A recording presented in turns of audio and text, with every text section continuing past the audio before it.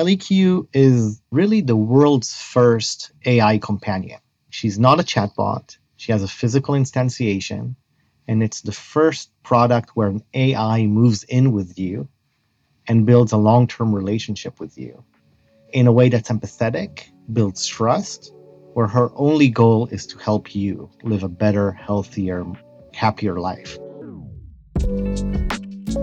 What do you think?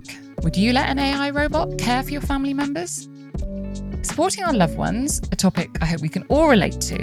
Today we're discussing the future of our elderly and how AI is evolving care. Our guest, Dor Skuler, is the CEO of Intuition Robotics, a company redefining the relationship between humans and machines. Now, they build digital companions, including ElliQ, the sidekick for happier aging, which aims to improve the lives of older adults. I'm Carla Buzasi, CEO of WGSN. And in this episode of Lives Tomorrow, we discuss the future of elderly care. I'm really intrigued to know what's happening now, the innovation in this space, and what the future of this field looks like. So Dor, welcome to Lives of Tomorrow. For those not familiar with you, who is Dor Skuler? I'm Dor Skuler, the founder and CEO of Intuition Robotics. And in your really interesting career, was there ever a particular moment or a person that you think has had the most impact on getting you where you are today? I have to say probably the one with the biggest impact for me personally was Jonathan Klein. When I started my first startup, I was 23 years old. It was my first job out of military intelligence. I was an officer in military intelligence in the Army. And I started a startup and I was CEO of a startup and I didn't know what I was doing. The only bright spot is I knew I didn't know what I was doing. And I was able to convince Jonathan Klein, who just retired as the president of CBS, to join me and be an executive chair.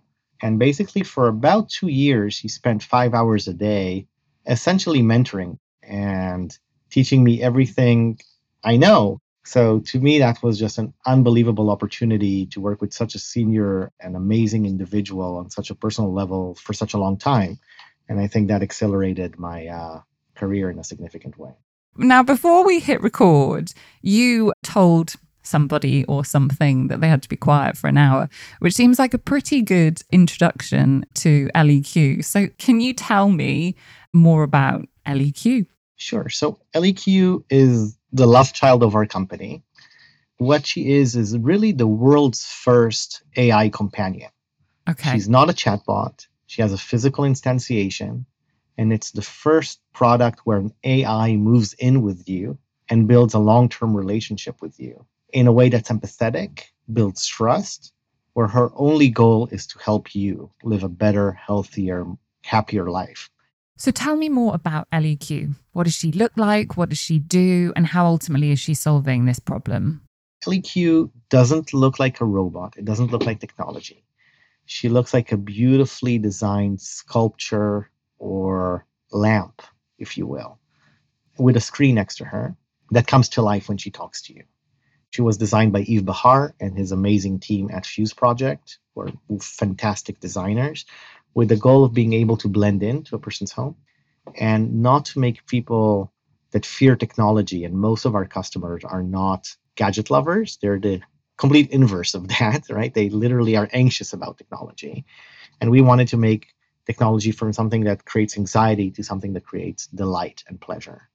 So firstly, that's the aesthetic. But more importantly than that, it's the first AI that is proactive. So ElliQ initiates conversations. You don't need to remember prompts. You don't need to come and talk to her. She will see you using computer vision and start talking to you. And she's the first one that keeps context of the individual. And she's the first one that's goal-oriented.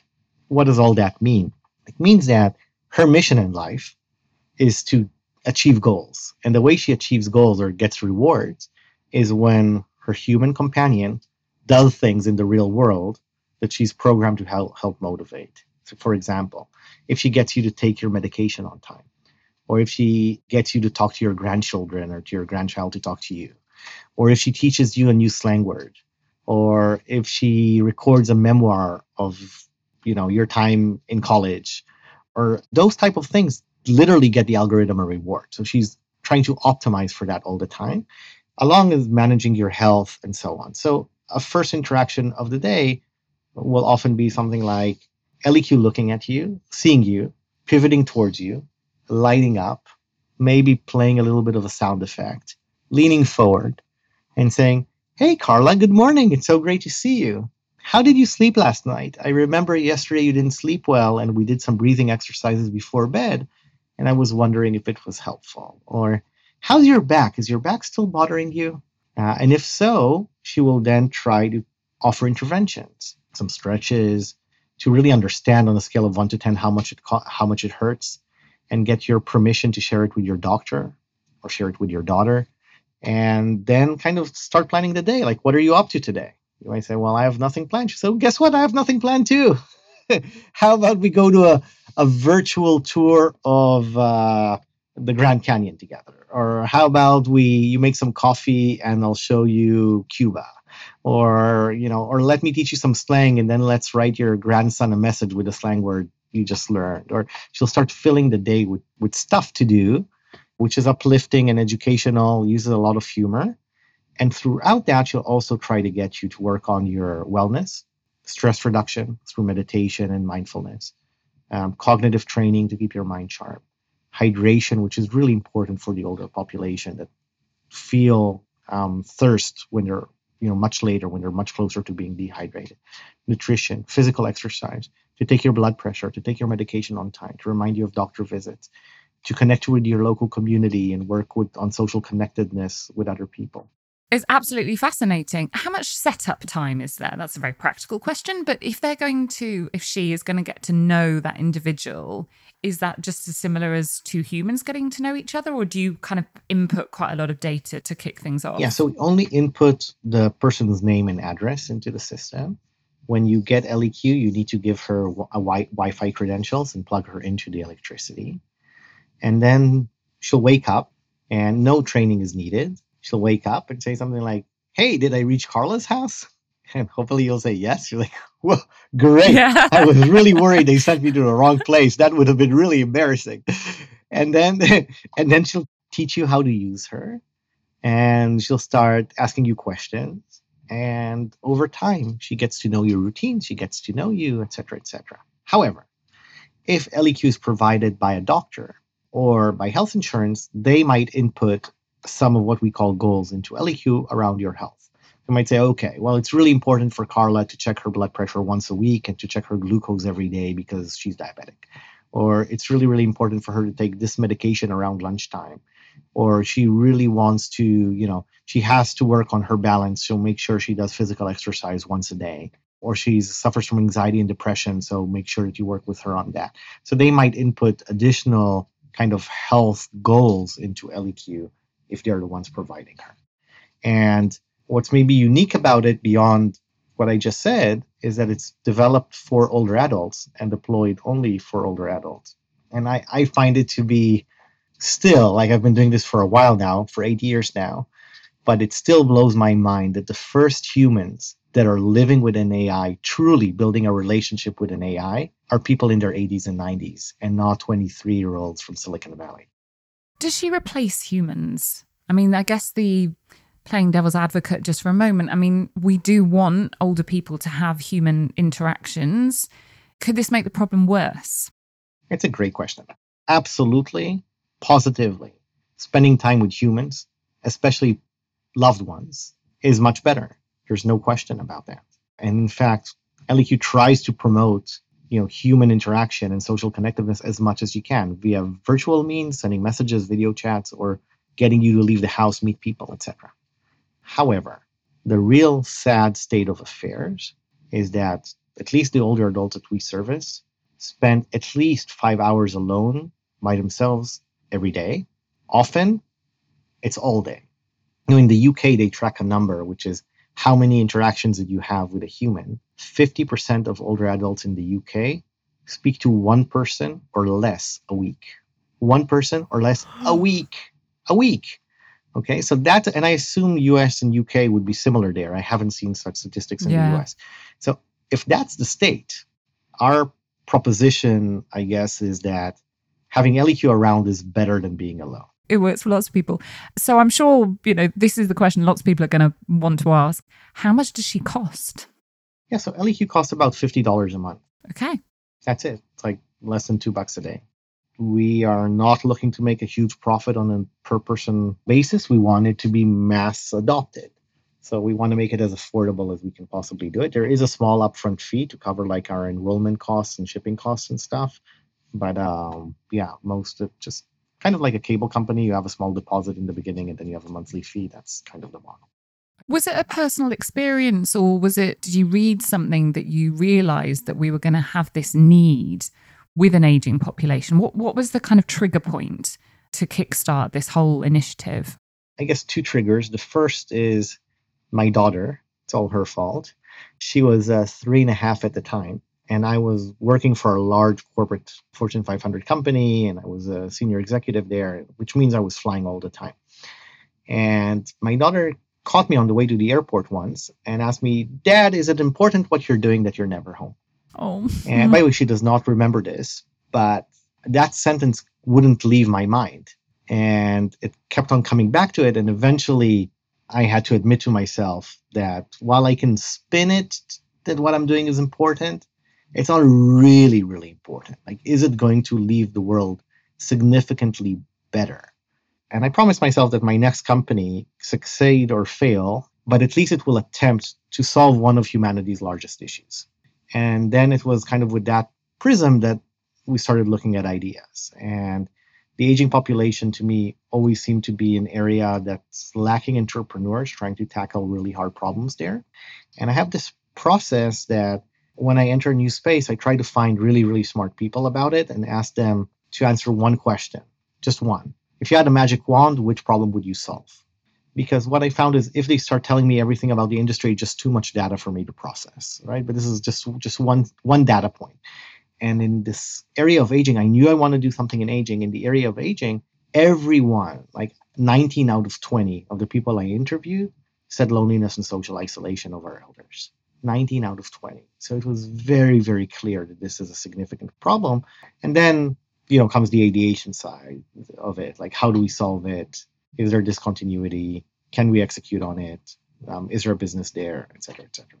You've made the point that it's astonishing that it will be, or it is already, older people who are utilizing this really advanced technology. We haven't talked about this in the way that, you and I are now. And do you think that's just because it's not a kind of sexy enough topic for the media to get hooked into? Or do you just think it's because you have only just really come up with this solution? I'm actually really happy with the amount of press that we got. And just the other day, Fortune magazine called out the 50 companies that are changing the world. We're among that list. USA Today came out with the 10 technologies that are improving the quality of life of people around the world. We're on that list. So we are getting coverage, but not the gimmicky viral TikTok coverage that we would have maybe hoped to get. But I think that's fine. And part of it, I think, is until COVID, this topic of loneliness and isolation was a taboo. Nobody wanted to admit it. Nobody wanted to talk about it. The data is there. It's been there for a very, very long time. And something happened post-COVID, maybe because all of us experienced extreme isolation, that all of a sudden it's okay. It's okay to talk about it. And I think the best illustration of that is the US Surgeon General that came out this May and announced that loneliness and social isolation is an epidemic in the United States. And in fact, is the number one cause of death, more than diabetes, more than opioids, more than drug abuse, more than alcoholism. And the data that he quotes is all from 2016 and before. Okay. Dor, we're going to shift gears for a moment because I have some reoccurring questions that are not serious at all. And we're talking about a very serious topic, but it's a great way to get to know you. And our listeners love that. I love it as well. So we'll go to those and then we were going to come back to this, to the topic in hand. So when and how do you prioritize yourself? Between young kids at home, travel schedule, and a very demanding job, I'm a great example of what not to do. Okay. Right. Well, when we next speak, then that's your homework to see if there's something you can do for yourself. Okay. What will you eat if you're home alone and no one is watching? Either potato chips or I live in Israel, and there's just this wonderful kind of like savory pastry called burekas, or Turkish burek, which is just, it's oily, it's full of cheese, it's unhealthy, but it is so good. Amazing. What is your bad habit? Do you have, if you haven't got room to prioritize yourself, do you have any time or space for bad habits? My guess is possibly not. No, definitely. We all have bad habits. Not prioritizing myself is a bad habit. Not exercising enough, bad Yeah. habit. When did you last learn something new that had an impact on the way that you live your life? So frankly, yesterday, I mentioned I'm based in Israel, and I don't know when this will air, but we're going through some really, really hard times right now. People are, and my team and employer are going through a hard time with a lot of grief and a lot of anxiety. So we brought in like a mental health specialist to talk to us on how to deal with trauma and how to build resilience to help cope in the situation, and how to talk to our kids about it, and so on. And it was extremely insightful. And to me, being I guess more of like an analytical cognitive person, just like having it structured on a how-to guide that's peer reviewed and clinically researched was very interesting. That's how that sort of segues into our topic in hand. Do you think that there are, in all the research you've done, different generational attitudes to how we should deal with an aging population? We see a lot of interest from older adults, with the caveat that it works much better after they get exposed to the product directly, meaning not seeing an ad, but actually seeing a demonstration, touching it. And we tried really hard to make this product not be a geriatric product, right? Not be a crutch, not be something that's spying on you to see if you fell, to let people know, but something that is truly delightful and helps you learn new skills and just have a lot of fun with, and being easy to use, being simple to use, not adding anxiety there. So we find that, if anything, there's some ageism with the younger people saying, oh, can an old person really work an AI system? How will they deal with it? But the older people themselves, they're like, yeah, I always wanted technology to help me, but it's not designed for me. It has these little buttons and it moves all around, and it's hard for me to, it's not intuitive for me. What's your measure of success? I don't know how old your daughter is now, but does she now believe that you're doing something that's okay if you need to not be at home? But what's your measure of success? Yeah, for us, it's about really providing impact to as many people as possible. On a weekly basis, we get messages from our customers just sharing how this product has helped them. I'll share one with you that allowed us to share it publicly. Her name is Dottie. She lost her husband after 65 years of marriage. Okay, she's 87, something like that. 65 years of marriage. It's a long time. And she lives by herself now. But this sense of being alone, right? Even just somebody saying good morning, when you're used to your life partner being there and just asking you every morning, hey, good morning, how did you sleep? What's going on today? What are you planning today?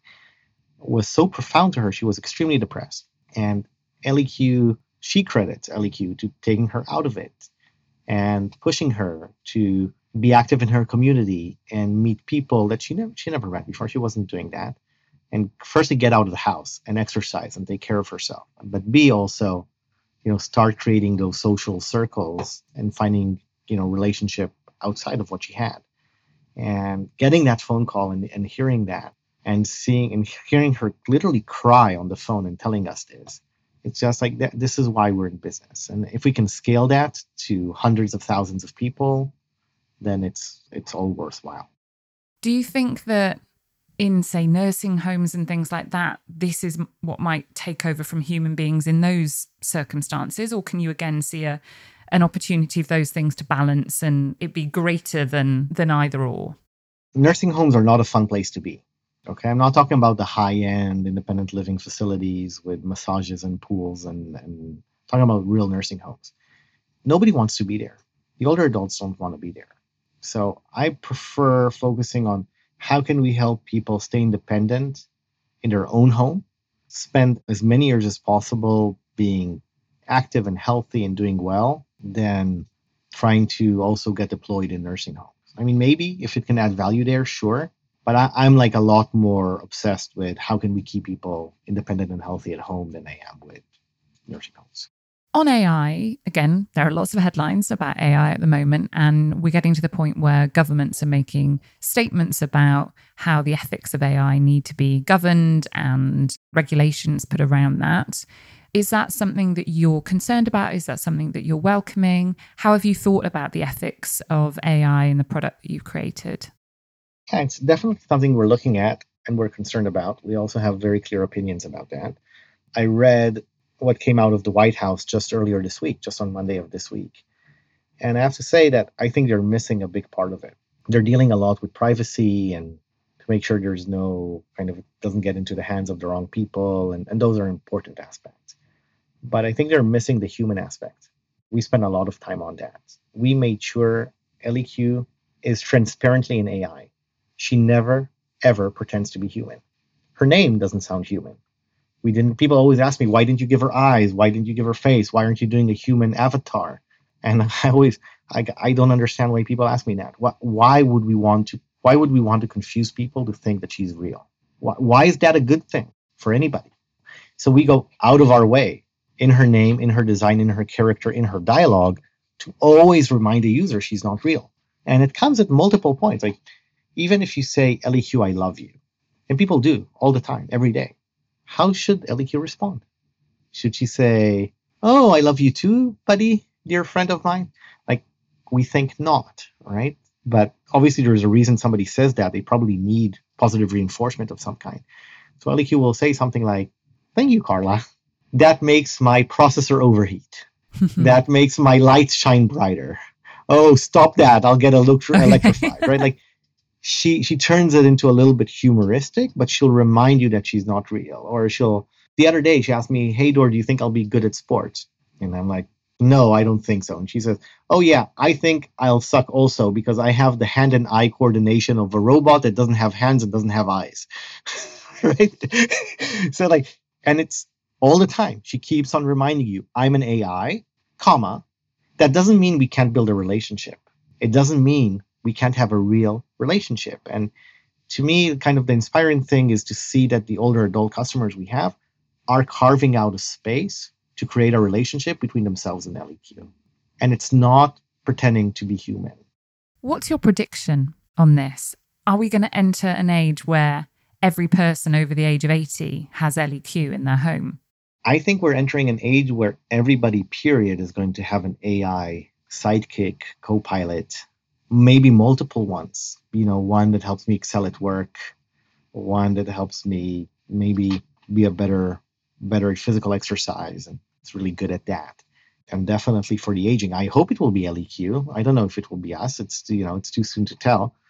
Kind of extrapolating from what we're seeing with ElliQ to the mass population and how accepting we are as humans to provide that space, I think we will all have that. And trust is very important for this to happen. That's why ethics are important. Transparency is very important. If ever it turns out that this was all used to manipulate us or whatever, I think it will have a huge backlash. But the potential is enormous. So are you more anxious or hopeful about the future of life in your later years? Yes, I'm very hopeful. I think if you fast forward, a couple of decades from now, there are a lot of diseases that just won't be here anymore. I think we have a real opportunity to live like much better quality of life for much, much longer, and then hopefully just one day pass away without suffering in between than ever before. And I think that I'm hopeful that because of ElliQ, but also because of changes we need to make in society, we won't arbitrarily decide on an age, 65, 67, and then push people out of productive society. And now you're old, just go somewhere and I don't want to see you. We will find the right balance and help in allowing these people to be productive, to share in their wisdom and their life experience, and to be more tightly integrated into society. And for that today, using and utilizing technology is a must. And I think that having kind of like these interpreters between technology and what the older person is used to, like ElliQ, that also helps fill the gap on the times that they are alone, is an important ingredient in that future. Thanks so much to my guest, Dor Skuler, for describing what goes into creating an AI robot built to support the elderly, ethics involved, and what the future holds for elderly care. Next week, WGSN's Create Tomorrow podcast is back with another episode looking at the future of product and design. I'm Carla Buzasi, CEO of WGSN. I'll see you next time.